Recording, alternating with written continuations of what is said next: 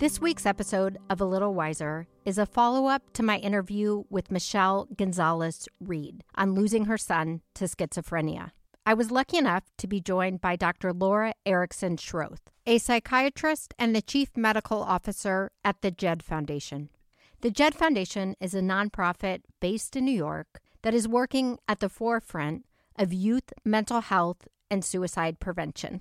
Well, the intention of today's mini episode is to learn more about schizophrenia. As a mother of two teenagers, I wanted to take the opportunity with Dr. Laura to also learn more about the mental health crisis America's teens and young adults are facing. Now on to today's episode of A Little Wiser. Hello, Dr. Laura, and welcome to All the Wiser. Thank you so much. So happy to be here. You know, I want to talk about last week's episode with Michelle and in particular schizophrenia so we can really understand more about that illness. But I'm curious sort of to start by zooming out. Where are we with the mental health crisis of young adults in this country? Yeah, I think young people are really struggling right now, and there's a lot going on around them that's contributing to that.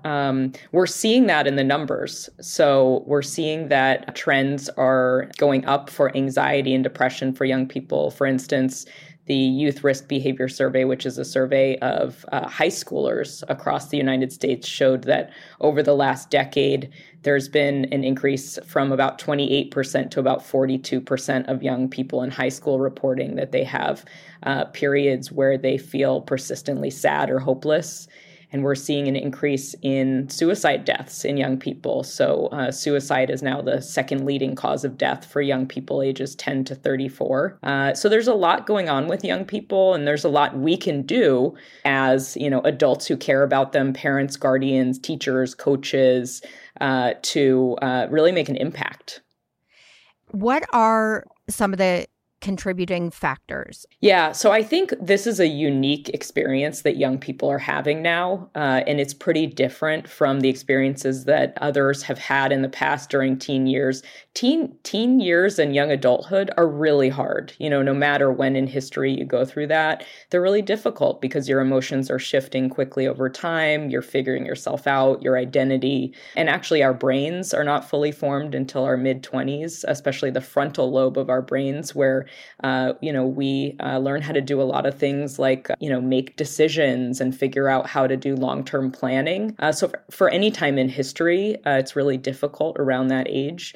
But more recently, over the last 10 years or so, a lot of things have been changing in our society. So we're seeing a lot, for example, young people experiencing news very quickly. They're seeing things pass through their news feeds that would have been harder to access during other generations. For example, they're seeing, the wars around the world. They're seeing movements for social justice in our country, against racial injustice in our country. They're seeing what's going on with the climate crisis. And all of this is happening right in front of them. And at the same time, we talk a lot about social media, and, there are some really positive potential effects to social media. There are a lot of young people that may be in areas of the country, for example, where there aren't a lot of people like them around them. And social media is really important for, information, learning, connection, figuring out identities, especially for LGBTQ young people, for youth of color who are in areas that are primarily white.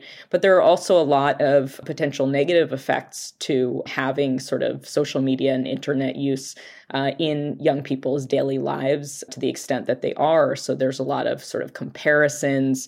There's a lot of overwhelming periods of time spent online that could be spent in person, making connections with other people, learning about themselves.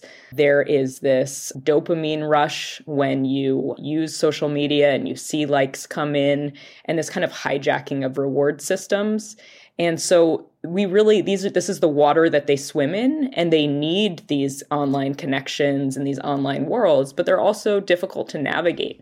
So we have to help young people to figure out the world that they're living in now that's really different from ours. Thank you for that. We keep seeing the headlines, and I think a lot of parents, myself included, navigating social media in the lives of our children, especially where we're just not familiar with the technology. But I think the notion of balancing it out with human connection and honoring, as you said, when it can be used for good. And I think both of your illustrations were so beautifully put. Absolutely. I think, when we talk about suicide prevention specifically, one of the core domains that we talk about is community connection. Because if people feel part of a community, if they feel connected to others, if they feel like they're making meaningful changes, it gives them reasons to live and reasons to want to be here. Yeah. And, to backtrack to 90 seconds ago when I said it was complex and confusing, it's actually not, because our adult relationships with technology, right? Like when I'm in a rabbit hole and I put down my phone and take a walk or call a friend or make time to connect with the people in my house, it's immediate, right? Our well-being. And I do think that is becoming more and more elusive for all of us. Absolutely. There's so much evidence, in the contrary as well, that loneliness and social isolation lead to depression, anxiety, substance use, and actually earlier death by all causes, medical causes as well. And then we know in the opposite direction that social connection and community really boost mental health. And that's true for everyone of all ages. Thank you for all of that. And I know it'll speak to a lot of our listeners. We have a lot of parents who listen to this podcast. Today, in particular, for a show who has discussed mental health in so many different forms and from so many different points of view and perspectives over the last 4 years, schizophrenia is not something that I personally deeply understand. And that's why having you here today with the Jed Foundation after our interview with Michelle, I just thought it was a wonderful opportunity to have a deeper understanding of schizophrenia and what that looks like for people living with it or people loving people who are living with it. So I do want to shift focus. First, in layman's terms, what is schizophrenia? Yeah, and I would first say it was really so meaningful to hear Michelle's story and to hear about what it was like with her son, because I think it really provides an example of what a lot of families go through when a young person is developing symptoms of schizophrenia. So in terms of symptoms of schizophrenia, schizophrenia is what we call a psychotic illness. It primarily is what we call psychosis, which is a disturbance in perception of reality. And there are different ways that that can happen. One of those is hallucinations, which are sensory experiences. So auditory hallucinations, hearing voices, visual hallucinations, seeing things that aren't there. That is one of the ways that someone can experience psychosis. Another is paranoia, and that's a disturbance of reality too. It's a belief that others might be after you or against you, or having maybe a vague sense that there's some kind of more complicated system going on. And then the other way that it can manifest is delusions. And delusions are false beliefs. They're beliefs that are not true, and you can't prove to the person that they're not true based on providing more evidence. They're fixed false beliefs. And so people might have delusions that they're being persecuted, or they might have hyper-religious delusions that they're somehow involved in, part of God's plan in a way that goes beyond being part of religion, where you feel connected spiritually, but gets to the point where someone has beliefs that are, just untrue. And there are some specific examples of delusions that might be helpful. So, it's pretty common to have, for example, something called thought broadcasting, which is the idea that the belief that your thoughts are being broadcast somewhere else, that other people can hear your thoughts. A lot of people with schizophrenia also have beliefs that they can receive messages, or that messages are being sent to them, say through the radio or the TV. And I think it's important to note that we hear the term psychosis in sort of common language, and it's not always used in the way that we use it within psychiatry. Within psychiatry, psychosis is a disturbance in your perception of reality, whereas sometimes psychosis is used in sort of general language to talk about other things. It's often connected to violence, for example. So, someone might say in a TV show or a film, that person is psychotic and they're coming after people to murder them. Actually, what they're referring to there is not psychosis. They're talking about what in psychiatry we might call antisocial personality disorder. And you might hear the terms sociopath or psychopath. And those are really different from schizophrenia. So people with antisocial personality disorder, this is a pervasive pattern over the course of their life where they are unemotional in terms of caring about other people's emotions. They're callous. They're more likely to harm other people. And that's a really separate thing and unrelated to schizophrenia. People with schizophrenia are actually more likely to be victims than perpetrators of violence. And so I think that's a big myth that we need to bust about people with psychosis, people with schizophrenia. And then finally, I would say the other thing that many people don't know about schizophrenia is that because it's a brain disease, it doesn't just cause these disturbances. And negative symptoms that people can have with schizophrenia are things like social withdrawal and isolation and cognitive effects like decreased, processing speed or working memory or ability to reason or problem solve. They might have emotional effects where they don't express their emotions in the same way. So you may see people with schizophrenia who have their face may appear flat and unemotional. And sometimes these are the symptoms that end up limiting someone even more than the disturbances in reality. I'm glad that you touched on the idea and the problematic truth that I think with many different mental illnesses, the misunderstanding often comes from depiction in Hollywood of screenwriters, casting somebody in a television series we love or a movie.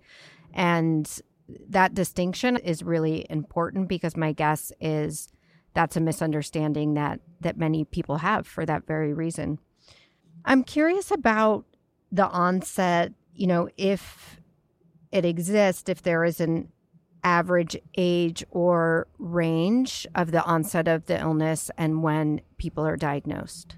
Yeah, so from research, what we know is that there is a gender difference. Typically, men develop symptoms of schizophrenia earlier than women. Men often in their late teens, their early 20s, and then women typically in their mid to late 20s up to early 30s. And of course, these are average ages, but in general, it's less likely to start, before the teen years or after the late 30s. And we do know that there are some differences in people who develop schizophrenia at earlier ages or later ages. So, for example, studies show that people with earlier onset schizophrenia are more likely to have more significant cognitive symptoms that really limit their ability to function. Are there early signs or indicators, or is it something that's sort of lying dormant, for lack of a better word? What is the onset and the pre-diagnosis ramp up look like for patients? Something that I think can make this diagnosis really devastating is that, for a lot of families, the young person doesn't show signs early on as a child that would be recognizable. And so it's a really big shock to the family when the young person begins to change. And there are some things that, you can look out for, but the early signs can be somewhat vague. And it can be unclear if the person is developing schizophrenia or maybe another mental health issue. So some of the early signs that might appear in the late teens or early 20s are things like more social isolation, low motivation, staying in bed a lot, depressed mood, kind of developing vague thoughts or speech, those kinds of things. And then, as things progress, the person might move into having things that meet more of the diagnostic criteria for schizophrenia.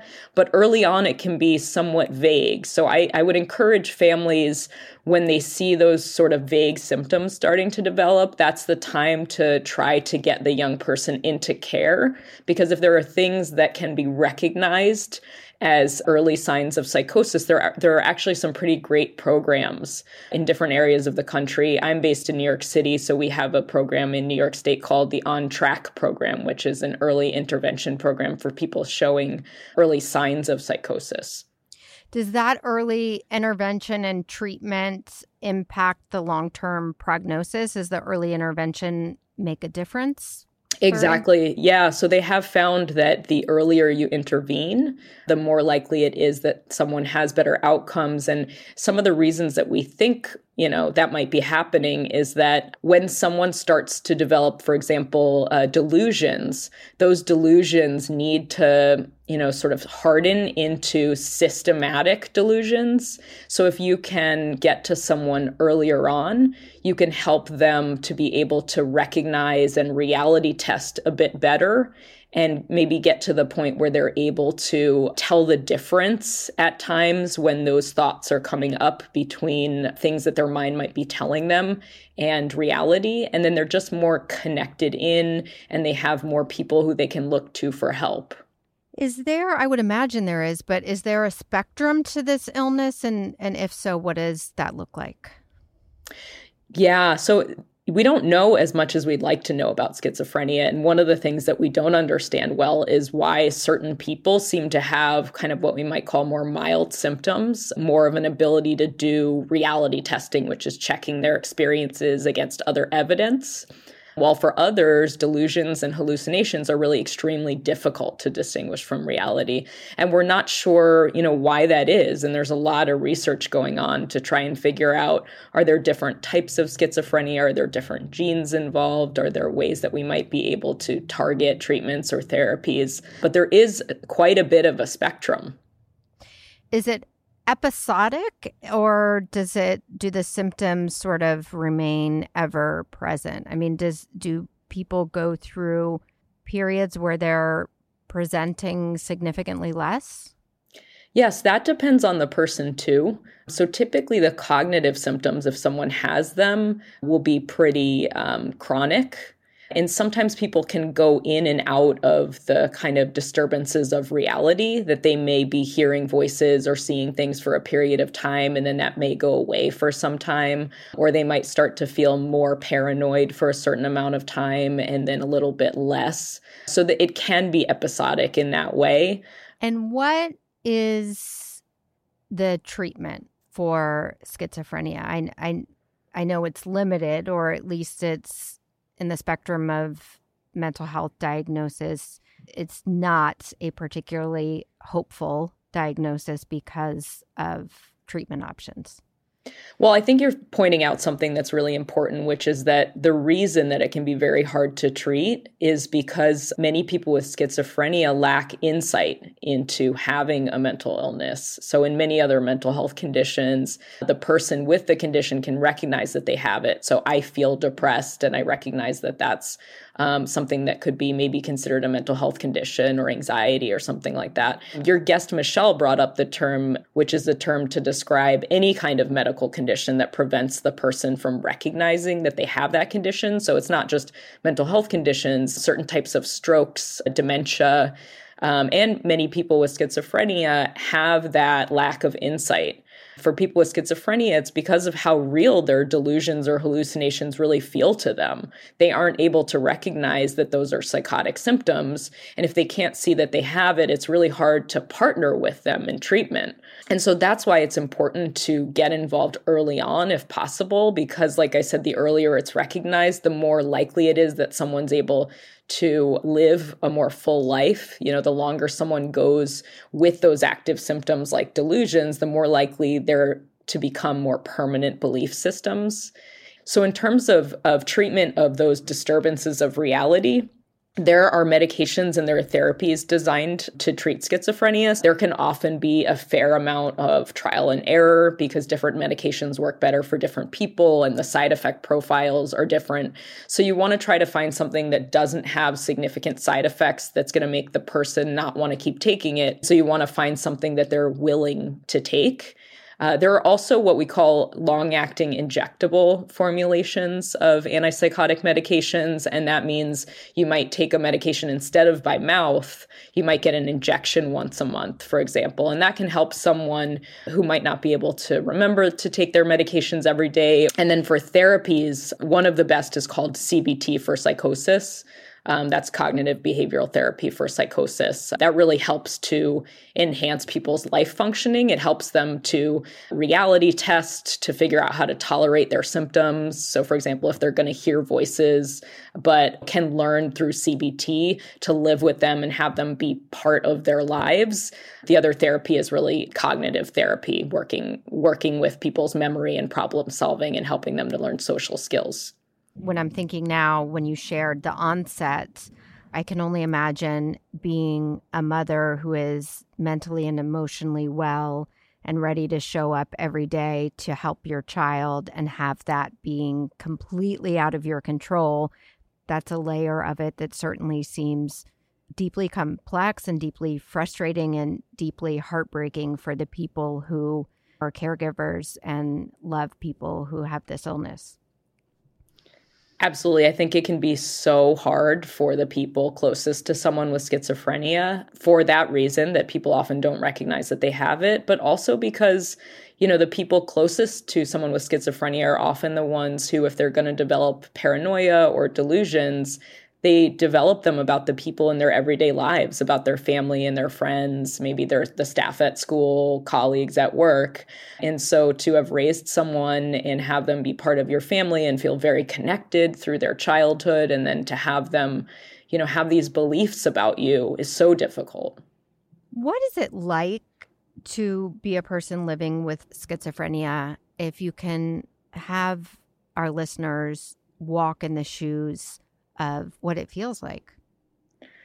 Yeah, I think for many people who are developing schizophrenia, it's really scary. They don't know what's happening. Their mind is starting to make connections where there really aren't connections. We call it salience. So things become more salient or take on more significance in their minds that actually aren't significant. So their mind, for example, might tell them that if they see a car that's a certain color, that means the car could be following them, or that seeing a certain number is a signal of danger. So these things start to develop in your mind. And many people don't know what to do with these thoughts because their mind is telling them that it's not safe and that it might not be safe to disclose those thoughts to other people. They might feel like they're in danger, or they might even feel often like their family's in danger. So if they reveal, anything to anyone else, that their family might actually be at risk. And a lot of times family members or friends wonder why someone developing schizophrenia won't just believe them when they tell them, I'm here too, what you're experiencing isn't real. But the hard part of the illness is that it feels so real, that their mind is actually interpreting the world in a skewed way, and they can't just snap out of it. Or they're hearing voices, for example, and they sound really real. They sound as though there's someone in the room with them talking to them. So if someone's telling you there's no other voice in the room, but you can absolutely hear it, it's really hard to trust the people around you. What are the biggest misconceptions or misunderstanding when it comes to this illness? I think we've talked about some of them, but they're really important to reemphasize. One of them is that some of the most impactful symptoms are not just the disturbances in reality, but actually the cognitive effects. They can be really devastating. It can, go from a young person doing really well in school and having lots of social connections and seeming like they're going to thrive in the world, and then become emotionally distant and, non-communicative, and their cognitive function can really change, so that their memory and their planning and those kind of things make it really difficult for them to have jobs, for example. Another misconception we talked about was about violence. We know that people with serious mental illness are actually much more likely to be victimized. So you see, people often on the street who have schizophrenia, and they're the victims of violence very, very frequently, and they're much less likely to harm other people. One other is suicide rates. A lot of people don't know that schizophrenia actually has one of the highest rates of suicide among all mental illnesses. There's a perception, I think, that it would be maybe depression that would have the highest rates, but actually early on in schizophrenia, when people are starting to see the potential effects of the disease and how it might really change the course of their lives, they are at pretty high risk for suicide. How rare is schizophrenia? Yeah, what are the statistics? I'm curious. So it's interesting, and I think it tells us a little bit about where schizophrenia probably comes from. So the prevalence is less than 1% of people across the world. Different studies show different numbers. So maybe say 0.5%, 1 in 200 people, and that's pretty consistent around the world. And so, one thing that tells us is that we already know from other studies, too, that genetics play a large role. So the risk is really increased in families where other people have psychotic illnesses, including schizophrenia. We know that there are environmental triggers. So we know that, stress and the way our body responds to stress can be different for different people. So two people put under similar stressful situations, one might develop depression, one might develop anxiety, and another person might develop psychosis. So, our brains are sort of wired to respond to stress in certain ways. So we know that there are some environmental triggers, but probably the environmental triggers more affect when and how someone develops schizophrenia than whether they will at all. That's probably more related to genetics. Based on those numbers, I don't know how many people listening will have, somebody directly in their life who's living with schizophrenia. But what I do know from this podcast and then, just observing in my own life is so often with a illness, especially something as serious as this, it's as if the caregivers, have a different version of it. And by that, I mean, everybody in close proximity, especially caregivers and families in a shared space, are deeply impacted by the illness. So I'm curious, for those who perhaps don't have a loved one, but have somebody in their life who is caregiving or caring and loving a person, what can we do to support those people, the friends and family of someone they love who's going through this? Yeah, I mean, absolutely. I think one of the most important things is to learn what you can. And one thing you can do is listen to podcasts like this to learn about schizophrenia, to understand what are the myths and misconceptions about it. Because I think a lot of times people are kind of afraid to get involved, afraid of people who have psychotic illnesses, or afraid to try to be the support for people in their lives who may have people with schizophrenia in their families because they don't know what to do or say.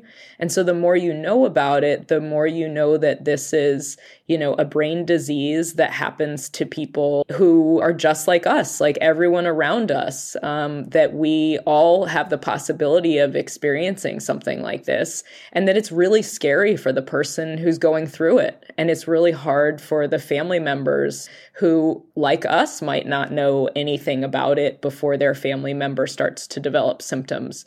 So I think the most important thing is to keep yourself informed, and then to be offer to be someone who's there for them, who can help to support them through the process, provide them with any resources that you might know about, and, just be there to listen to what they're going through. Yeah, it's something, we hear consistently and I've thought deeply about, but, in our communities, when families have a child or someone going through cancer, people are dropping off baked goods and there's ribbons around the trees. And so often when it comes to mental illness and addiction, people just go silent. They instead of drawing in closer, they don't say anything or do anything. So I just think that caregiver and how we can show up for the families is really important. And also, we might be the first ones to recognize that something's going on, right? Like, if you're a teacher or a coach, or you're someone who works with young people, you might be the first one to recognize that something's going on, and being able to be there for the family, let them know what you've noticed, let them know that, you're someone who knows a little bit about this in terms of, we don't have to be scared. The first thing we need to do is try to get them connected to care. That goes a long way. Yeah. I've seen it firsthand with my teenagers, but teachers who are actively watching your kids and communicating with you, it's pretty remarkable. I mean, I had a teacher, reach out about my daughter and concerns about, is she sleeping? Is she not sleeping? And we weren't even seeing it really at home. And I mean, that piece of health information is so critical. And it was a teacher who noticed the impact that for whatever reason we weren't seeing. So I think this idea that as a community of, friends and teachers and coaches, we're all looking out for each other and for families, and how everybody's doing with their mental and emotional health is critical, especially right now during this, time in our country. Absolutely. At JED, we call those people non-parent caring adults. And there are so many of them. And we are those people to a lot of the young people in our lives. So we may have nieces, nephews. We may work in school programs. We may coach a soccer team on the weekends, things like that. And what we know about resilience for young people is that they really need just one caring adult who's there and supportive for them in their lives, even if everything else is kind of falling apart around them. So any of us can be that person. Yeah. And for parents to be open to receiving information, I think creating those relationships and energy where they feel that it's safe and welcome to share their observations. Absolutely. We started this conversation talking about not just schizophrenia, but the mental health crisis in our country at this time. And I would love to give our audience a call to action of specifically what are the things that we can do to show up, to be there, to show up differently, to show up better, to be there for teens and young adults, at this time. Yeah, I would say the one word I'd love people to walk away with is authenticity. I think if we can be there in authentic ways for young people, if we can show up as ourselves and listen to them and hear what they're going through and say, I also have times when I have a difficult day, when I'm dealing with hard emotions, when I'm trying to get through. These are the ways that I cope. I see all the things that are going on in the world around you. And I want to validate that as a young person, you're not alone. We are in the middle of, a climate crisis.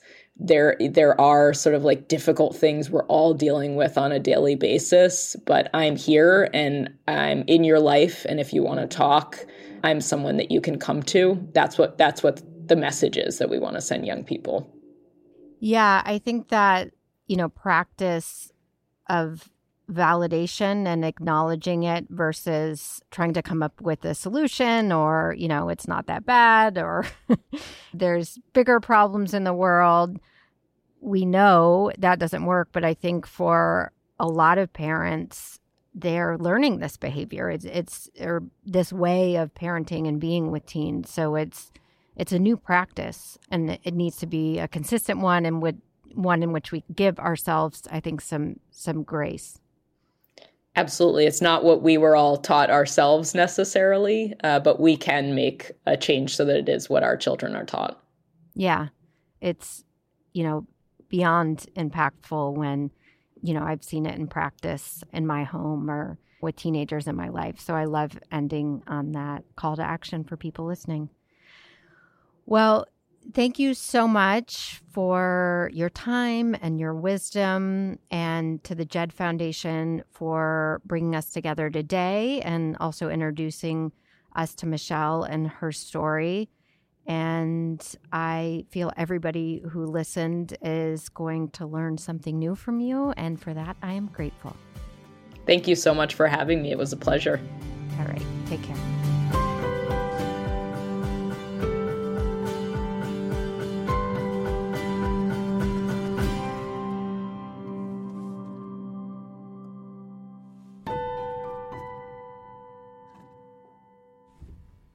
BetMGM has an unreal deal for sports fans in Virginia. Turn $5 into $150 instantly when you place your first wager at BetMGM. Simply download the BetMGM app and sign up using code Champion150. Then, place a $5 wager on any sport. You'll receive $150 in bonus bets, regardless of your wager's outcome. And if you think the fun stops there, the king of sportsbooks has plenty of surprises in store. Check out daily promotions, same-game parlays, live bets, and so much more. Download the app in Virginia today and get $150 in bonus bets instantly from your first wager. Only at BetMGM.